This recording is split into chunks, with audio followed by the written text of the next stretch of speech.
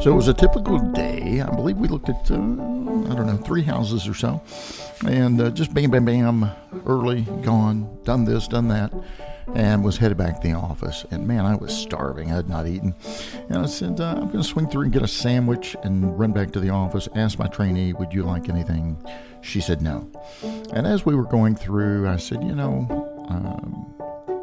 I was thinking about going over here to Zaxby's, but Chick-fil-A sounds good, or as my 83-year-old mother calls it, Chick-fil-A, or Chick-a-fil. Excuse me, Chick-a-fil. That's it. And so anyway, as we passed Zaxby's, where I could have just got right through, I proceed a little bit further, get closer and closer to Chick-fil-A, and nervous that they're going to be packed. And my prediction was right. I mean, there had to be 40 cars. I tried to count once I got in line. I couldn't see around the other half of the building. I think I counted over 20. But upon arriving, I had to drive around the building to get to the building. I had to drive around the building to get in line for the building for the drive-thru. And right before we pulled in, the trainee said 10 minutes. I said, there's no way. You're telling me that you think I can get through this line of sea of cars in 10 minutes? She said, 10 minutes. I said, well, I've heard they're pretty efficient, but 10 minutes? She said, 10 minutes, just wait. So then the gamble was on. So I get in line, and I wait, and I wait, and I wait. You wait just a minute, and we'll see what happened. Hi, this is Bryan Reynolds. You're listening to the Appraisal Update Podcast, brought to you by the fine folks of Appraiser e-Learning. And by the way, if you haven't checked out Appraiser e-Learning, do so. It's simply appraiserelearning.com. You can look at publication events. You can check out all our classes. We're actually doing some virtual classes now, and you're not going to want to miss it. In addition, when this craziness ends and we are up and running again in the conference and trade show land, we participate in the majority of those. So please come by and say hi to Ben or Aaliyah or Kim or Hal or Jim or myself. We love meeting new people. We love meeting students. And we'll be happy to have a nice chat with you.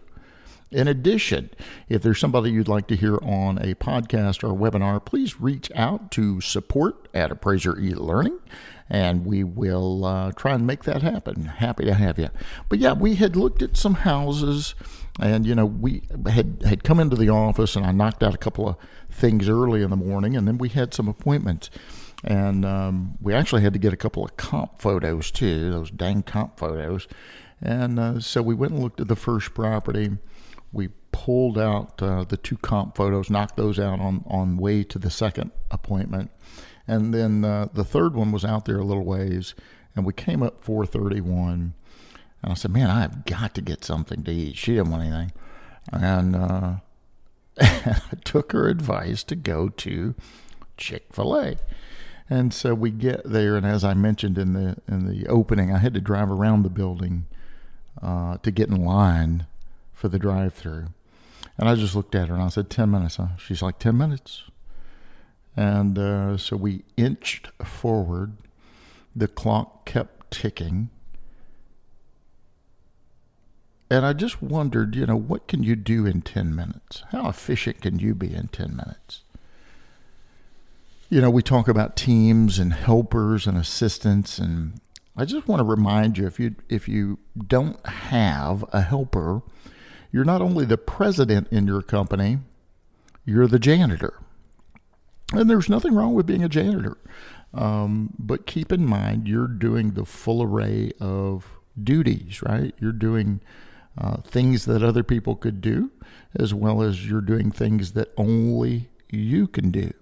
And we talk about highest and best use a lot. I wrote an article many years ago, and I talk about the dentist office a lot. When you schedule an appointment and you call to make an appointment to go in to see your dentist, you're not talking to the actual dentist on the phone. You're talking to a scheduler or receptionist. And then you get to the dentist office and you walk up to sign in. You don't see the dentist sitting behind the counter there. Someone opens the door and calls you back, and he or she gets you comfortable in the little chair and puts a bib around your neck. If you're there for a cleaning, a dental hygienist, someone properly trained to do that aspect of that service. You don't see the dentist likely even during a cleaning. What is the dentist doing? Now, many of you listening are saying, well, he's out on the golf course. And maybe he is. Maybe he or she is on occasion. I go to a dentist that is a husband and wife team, and they're there. They're always there. So they actually have two providers, the doctor, if you will. There's two of them, husband and wife. But they have an army of helpers. I mean, there is no telling how many employees they have helping them to be a very efficient office. I was in Chicago one time, and I lived in Chicago for a number of years. I love it there. Can't wait to go back for a visit. Two of my kids were born up there.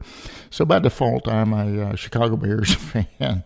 If you see me in my webinars or my some of the virtual classes we do, sometimes you can see a Chicago football in the background. And yeah, you'll probably see some bourbon back there as well. But I love Chicago.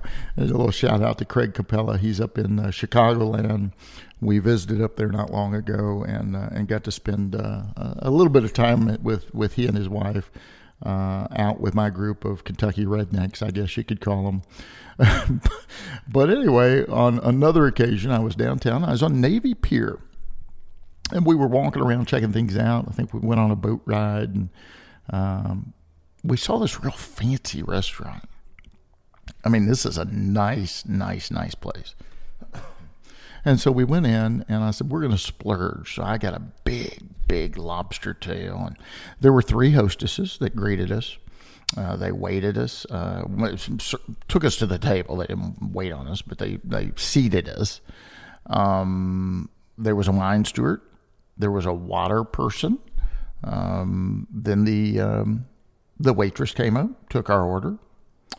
There were food runners.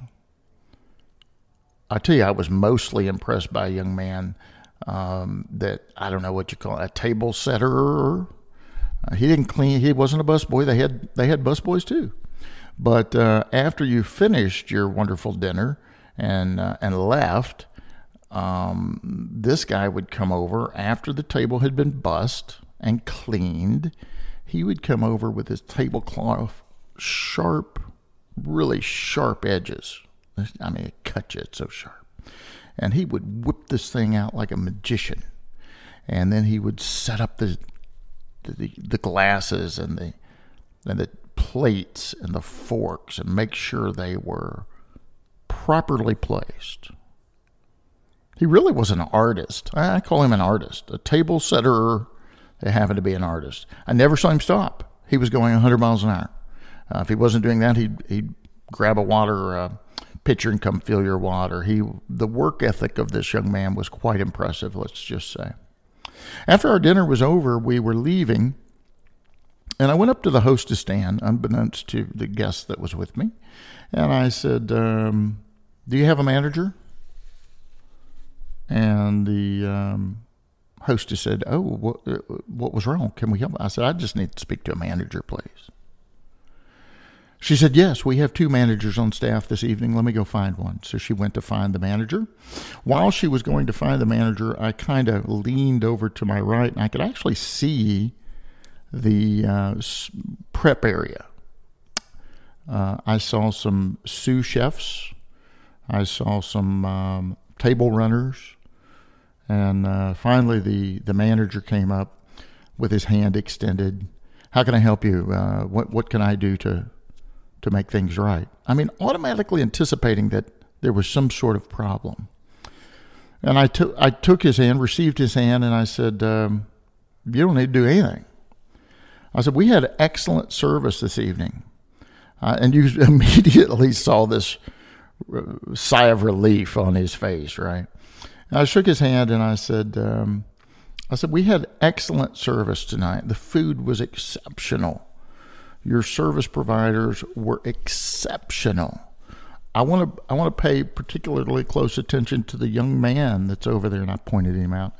I said, I never saw him stop working all night. You should give him a raise. I said, his work ethic is amazing. I said, but everyone, we had very, very good service. And I said, it was important for me to take my time, to take a moment of your time to communicate that to you. And he said, we never hear this. He said, when I get called up, there's always a problem. So it's quite refreshing. Thank you for thanking us. And I turned to leave, and then I kind of did an about face and turned back. And I said, hey, I have one final question for you. He said, shoot. I said, you have a very well-oiled machine here.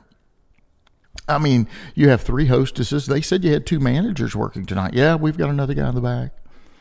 I said, well, I see that you have a wine steward, you have bus boys, you have waitresses and waiters, you have that table setter guy. I said, you have sous chefs, you have food runners, preppers, cleaners. I said, I just have one question for you. How many head chefs do you have? And he raised his singular finger in the air and said, we have 1 head chef.